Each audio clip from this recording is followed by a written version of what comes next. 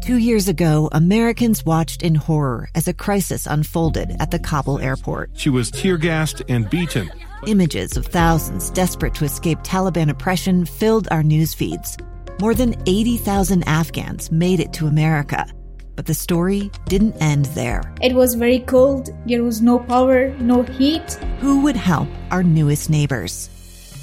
I'm Andrea Smartin. In Stranger Becomes Neighbor, you'll hear the stories of some remarkable refugees who left their homes and their dreams behind, only to start over from zero. Their only possession was 3 blankets. And you'll meet Americans who stepped up to help them. You want me to come when you deliver your baby.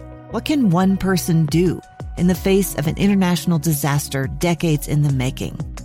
That's Stranger Becomes Neighbor. Find us at kslpodcast.com. Follow us on Apple Podcasts or anywhere else you listen.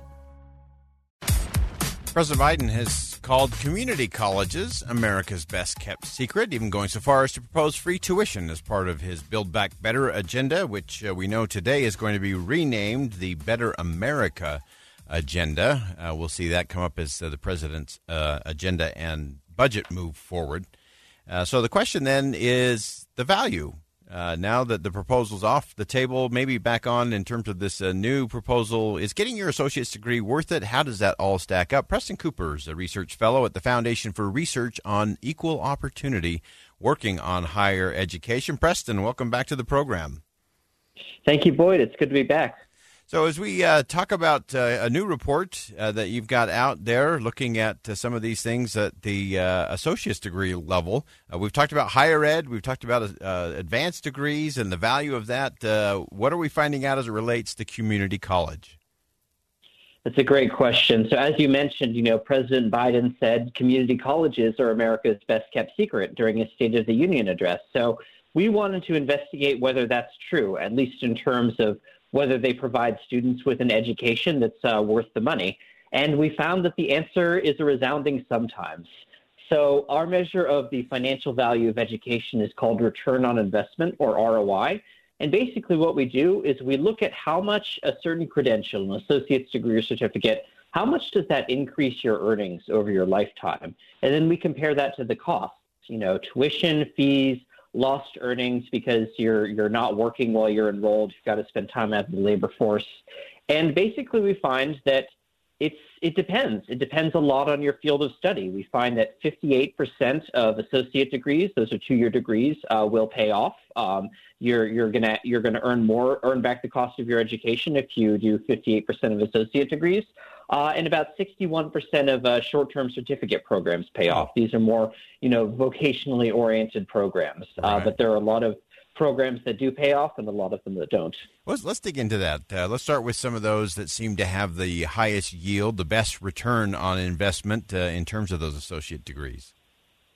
Yes, one of the very best is nursing. If you try to become a registered nurse, going through the 2-year associate's degree track, that's one of the best things you can do with a community college, basically. That's going to provide the highest return on investment, typically around $400,000 increase in earnings over the course of your lifetime. At the certificate level, a lot of certificates in the trades are going to do really well on this return on investment metric. Vehicle maintenance and repair, that's a good one. HVAC technology, precision metalworking like welding, licensed practical nursing, a lot of others in healthcare. A lot of these are doing very, very well, and they're going to get you a significant increase in lifetime earnings for a fraction of the cost of a bachelor's degree.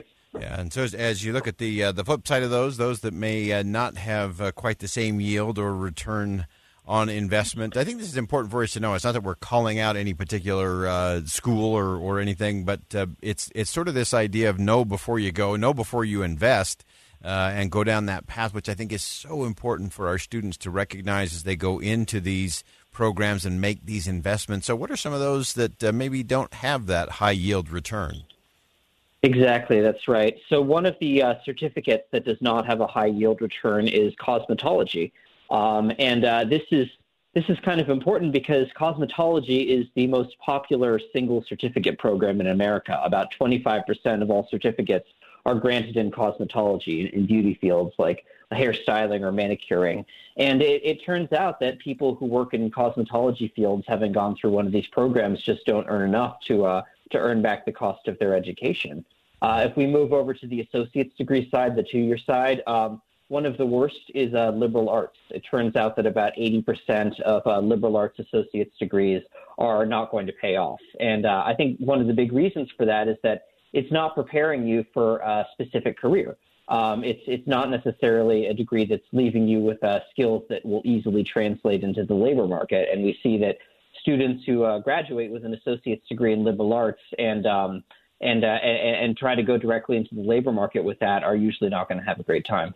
Really interesting. I'm not sure you have the answer to this. When you said cosmetology, I thought that was interesting. Obviously, there's a lot of states that require a lot of testing, a lot of certifications. There's a lot of regulation that has to be met in some states. We've gotten rid of a lot of that regulatory stuff here in the state of Utah. But is that part of the reason why there is that high demand for cosmetology at those community colleges?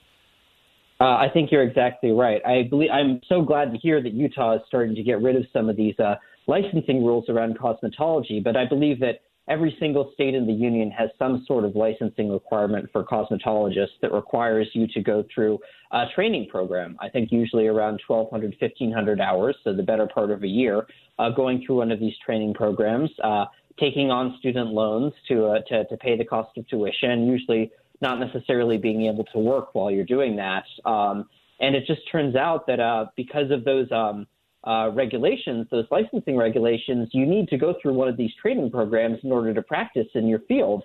But it turns out that the benefits from those programs are usually not going to exceed the costs. Yeah, and where can people go to find the specific ROI for maybe a degree that they're thinking about pursuing? Great. So if you go to freopp.org, that's freopp.org, you'll be able to find all of our estimates of the return on investment of a community college education. There's a fun little searchable table where you can type in the name of an institution, your local community college, and you can see all of the degrees that are at that institution, and you can see what we estimate the return on investment is for each one of those degrees. Wonderful. And Preston, before I let you go, is there anything else that people should be looking at, whether it's somebody who's just, first time going to college, beginning that process, or someone maybe who's looking at going back mid-career or change of career? Anything else we should be thinking about as we focus on that? Well, I would say the number one thing you should be thinking about, if you're looking to get a good financial return from your education, you should be thinking about field of study. I think that we tend to emphasize a lot what college you're going to, what institution you're going to. We have things like the U.S. News and World Report, which ranks different colleges, but we find that most of the variation, in return on investment, is going to be down to your field of study. It's going to come down to your major. And if you're going to go to a nursing program at a community college, you're much more likely to see a positive return on investment than if you do an arts program at an Ivy League university. So it really comes down to what you decide to major in, not necessarily where you decide to go to college. Great insight. Preston Cooper, Research Fellow at the Foundation for Research on Equal Opportunity, FREOPP.com, working on higher education. Preston, appreciate your perspective as always. Thanks very much. Good to be back. All right. Great insight there from Preston. And this is just part of what I think is this know before you go strategy. You got to have a strategy before you go in. If you're just showing up to show up, that's usually not enough and often leads to wasted time and wasted resources and could hurt you down the line. And to me, the most important thing that you're going to learn in any schooling effort is learning how to learn, the discipline of learning. But I think the most important thing, especially with the rate of change, the pace of change in our world today, is you got to learn to love learning. And you got to be committed to being a lifelong learner, because it's what you're going to learn after you get your degree that's really going to determine your success for the long haul. So, yes, if you're going in there with a very specific mindset and focus, and as long as you're learning the discipline to learn and you're becoming a lifelong learner, but make sure you know as you're going in, what is the cost? What's the return on investment? How much is this going to help you as you move your way along? All important things for us to consider, but we believe everybody ought to be a lifelong learner. All right, we're going to step aside for bottom of the hour news. Coming up, why is the IRS taking forever to send you back your tax refund? might have something to do with all those deductions you took. Will McBride from the Tax Foundation joins us to talk about that coming up next. Stay with us.